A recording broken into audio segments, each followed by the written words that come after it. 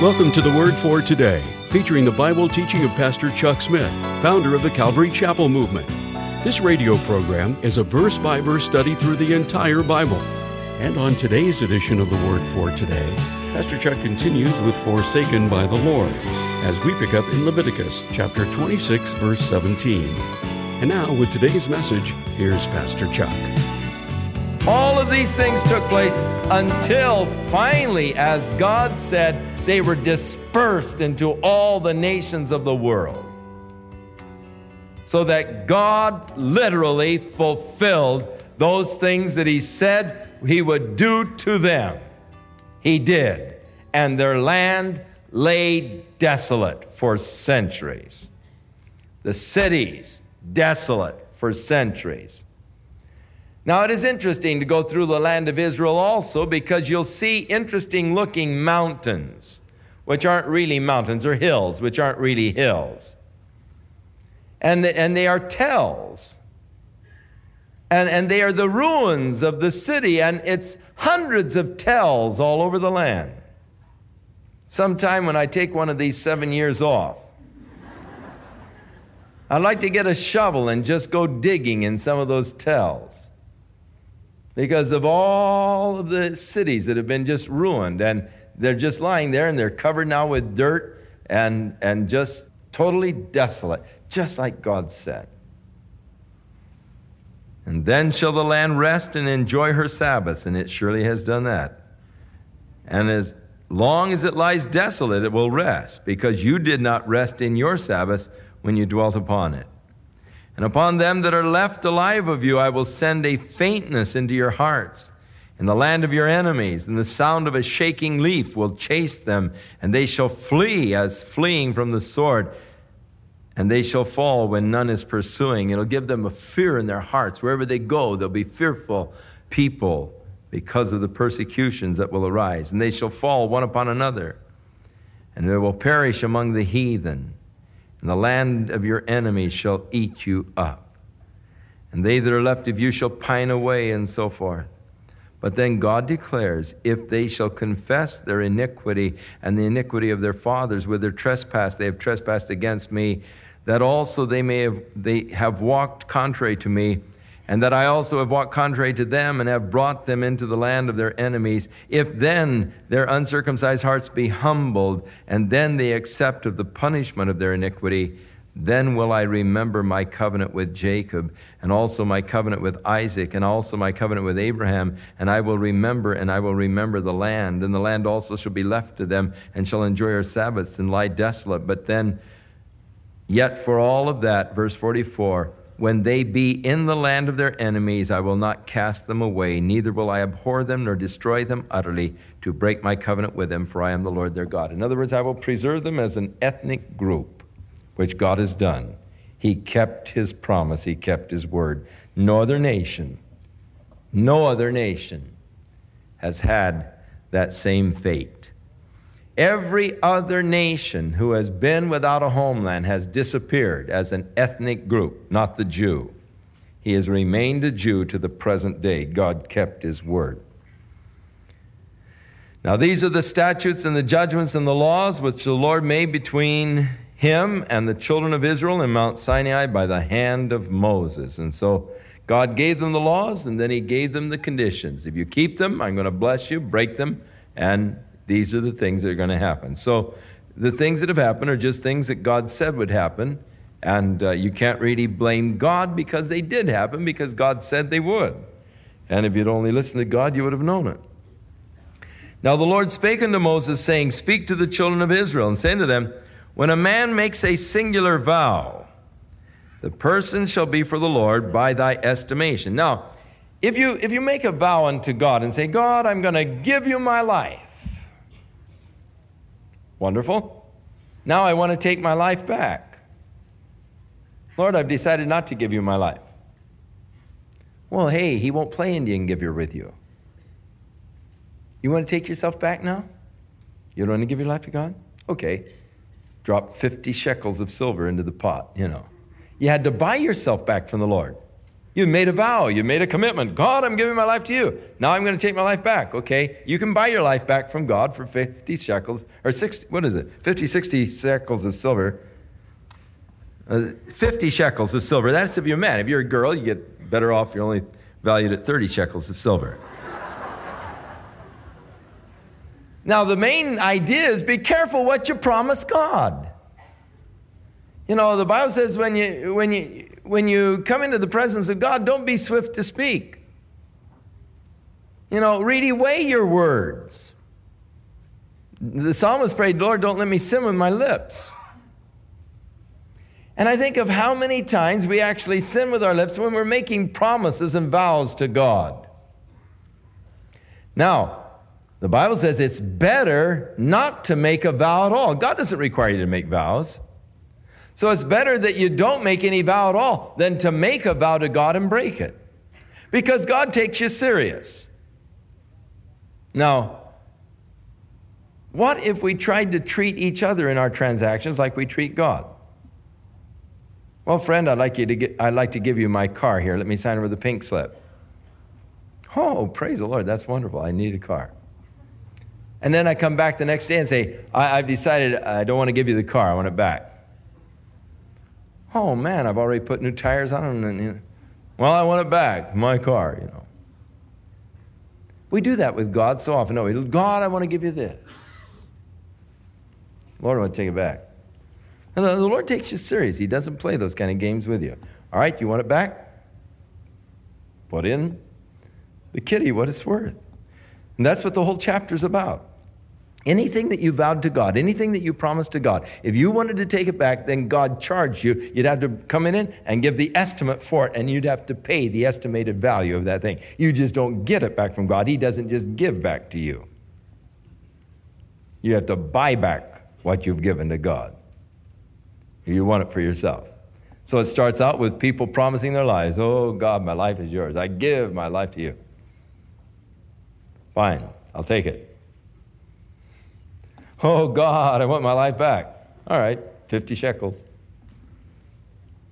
Oh, God, I'll give you my lamb.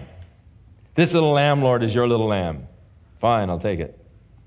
Oh, Lord, it's growing up to look so nice and all. I could probably, okay, buy it back from me.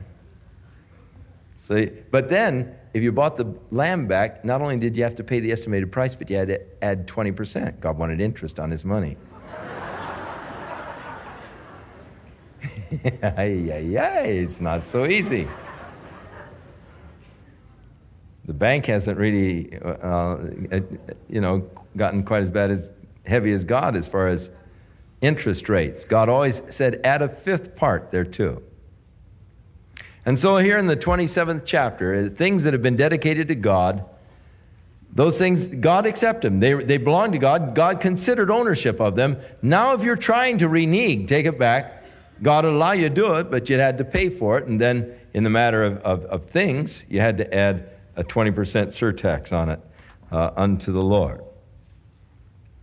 And the various ages by which things were valued, and the thing is, you couldn't make any switcheroos on God.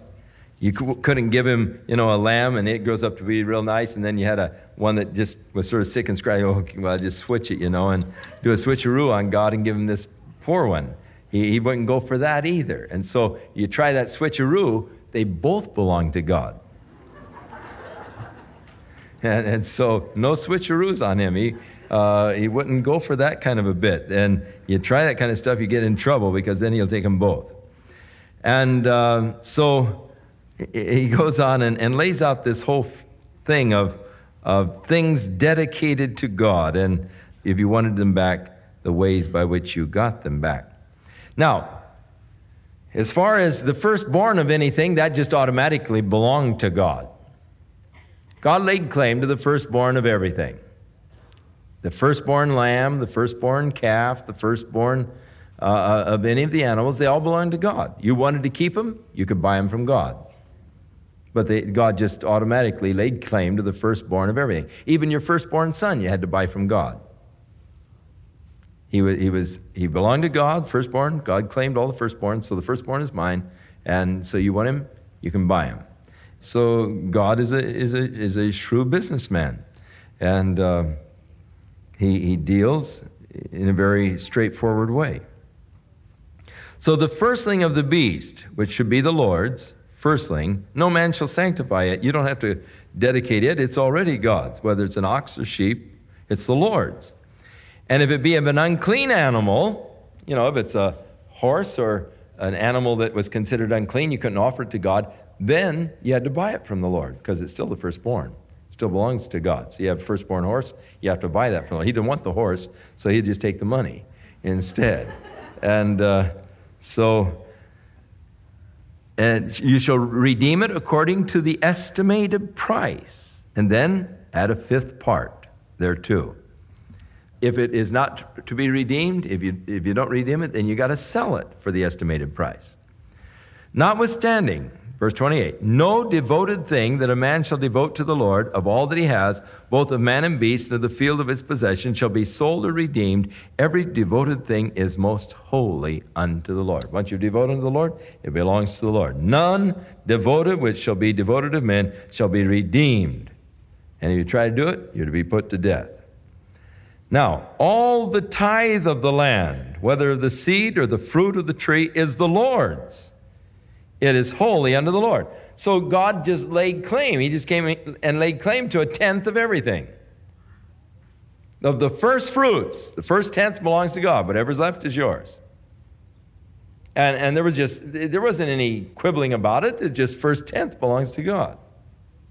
Now, if you would hold back that tenth, if you would at all redeem that tenth that belongs to God, he just considers it belongs to him. If you're going to hold back at all, then you've got to add 20%. Some people borrow from their tithes. Man, that's rough interest. 20% you borrow on your tithes. Because God said, that's mine. Keep your hands off of it. It belongs to me. And if you take from it, then add a fifth part thereto, 20%. And if a man, verse 31, will redeem aught of his tithes, he shall add thereto a fifth part, 20%. And concerning the tithe of the herd of the flock, even whatsoever passes under the rod, the tenth shall be holy unto the Lord. Now you're not to, you see, when you bring your flock in, every tenth one belonged to God. The little firstlings of the lamb that come through, every tenth one, the Lord's. Separated. Hey, and you're not to look and see, the tenth one coming through, and you watch, oh man, and move the line. God doesn't want any fudging. And so, as you're passing him through the rod, and all, the tenth shall be holy to the Lord, and you shall not search whether it is good or bad. Neither shall you change it. Because if you change it, then both the one that was supposed to be Lord's and the one you changed it for, both belong to God. It shall not be redeemed. Now these are the commandments which the Lord commanded Moses for the children of Israel on Mount Sinai. So, you say, man, God, is asking quite a bit. Yeah, but look what he's giving you. 3 7-day vacations during the year and every seventh year off. Plus plenty. Plus his presence. I'd say that you're getting a pretty good deal. Now, if you do your part, God does his part. If you will obey, this is what I'll do. As we come into the New Testament, and we read scriptures such as, Christ is the end of the law to those that believe. For the law came by Moses, but grace and truth came by Jesus Christ. For we are not under law, but under grace. It does mean that we do now have a new relationship with God, which is not predicated upon doing and living. And thus, if you'll read the book of Hebrews again, you'll find it extremely interesting to you from the Christian perspective. Because in Hebrews, it points out that this old covenant was predicated upon man's obedience. For the scripture saith, and he that shall do them shall live by them. So the old covenant was predicated upon your obedience, your doing it. But man failed. The nation Israel is the testimony of man's failure.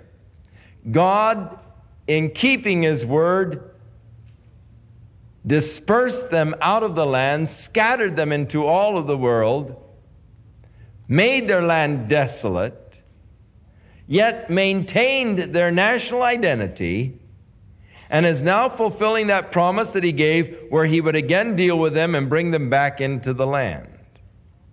But in the meantime, God has established a new covenant with man that is no longer based upon the old covenant, and he that doeth them shall live by them. But the new covenant is now established through the grace of God in Jesus Christ our Lord. And the new covenant doesn't emphasize what man does, but what God has done. Because the old covenant failed, not because it wasn't good, not because it wasn't righteous. It was a righteous covenant. Never look upon the law disparagingly. Oh, that's the law. Hey, wait a minute. The law is holy, just, and good. It's the law of God. I consent to the law that it is right. I read these things and I say, yes, that's right. My heart consents to the law. But my flesh rebels. And my flesh doesn't want to come under the yoke of the law. And thus, rather than being forever alienated from God and from the love and the life of God, God has now established a new covenant with man. And in the new covenant, God now accepts me on the basis not of what I am doing, but on the basis of what he has done in sending his only Son to be a sacrifice for me and to bear my sins so that God can bring me into fellowship with himself. Now, the old covenant failed because of man's weakness. The new covenant cannot fail because God cannot fail. The old covenant predicated upon man couldn't make it. The new covenant predicated now upon God's faithfulness. Man's faithfulness didn't make it. God's faithfulness, hey, it's going to make it. It can't fail because God is faithful. And God is going to do what he said he is going to do for you who will just simply now believe on the Lord Jesus Christ or on the lordship of Jesus Christ. You who will just submit your lives to Jesus Christ, you enter into a new covenant relationship with God through faith of Jesus Christ. And as you get into Hebrews, you'll read all about it. The better covenant established through better promises and better sacrifices and, better priesthood, the whole thing that we have through Jesus Christ. And the comparison is over against the book of Leviticus. And the end of the book of Leviticus, how does it end? Men, the people are all alienated from God. The covenant that was to bring them into fellowship with God actually separated them from God and dispersed them into the world. So the old covenant having failed, it was necessary that God create a new covenant in order that man might be brought unto God. And that new covenant God has established and confirmed it through Jesus Christ. Now, if you don't want Jesus Christ, then the only way you can relate to God is under the old covenant. But no one was able to successfully relate to God under that old covenant. But that's your only choice. For there is no other name given among men whereby we must be saved, Peter said. The name of Jesus. So he is our hope. He is the basis of the covenant that we have. He is the basis of our relationship with God, and we have fellowship with God through him and through the blood of his covenant. So go back and read Hebrews this week. You're going to find the book of Hebrews is just going to come alive and open up to you like never before, having now had this foundation in Leviticus and this old covenant, which did fail, Now go back and reaffirm that relationship that you have with God through this new covenant in Jesus Christ, established on the better promises. Now, as we go through the book of Numbers, wherever you get into the Numbers, just skip it if you want. It's not required reading. Where you get into the genealogies of the families, skip those. They're not required reading. We'll let you off on that. But there are some neat little nuggets buried in some of these genealogies and truths and thoughts. But you don't have to read the whole thing. There are portions that you can just scan. But don't scan the whole thing, because there are some really valuable truths in this first 10 chapters of Numbers. And so we'll take the 10, moving on through.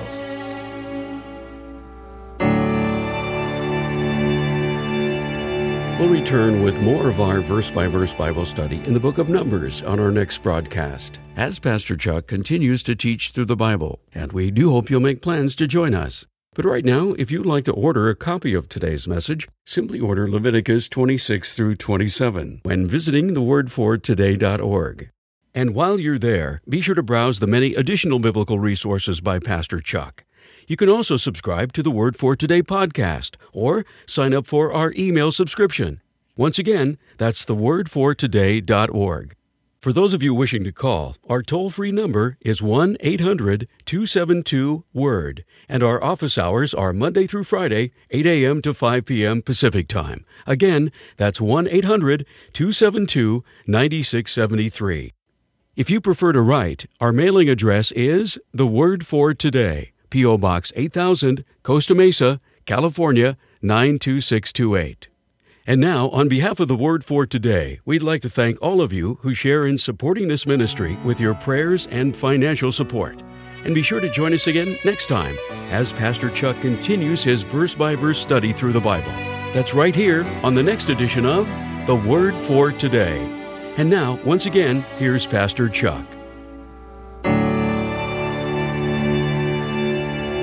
May the Lord bless you and prosper you in His love and in His grace and in His fullness. May you just experience that joy of the Lord as your strength. And may you be established in the hope that is ours through Jesus Christ, as we look for the glorious appearing of our great God and Savior, who shall establish God's kingdom and bring us all into that glorious age of ruling and reigning with Him on an earth that has been renewed and revitalized, and one in which we'll keep the Sabbath, no doubt. The years and the whole thing. Glorious age of the King. May God sustain you, give you strength and power. In Jesus' name.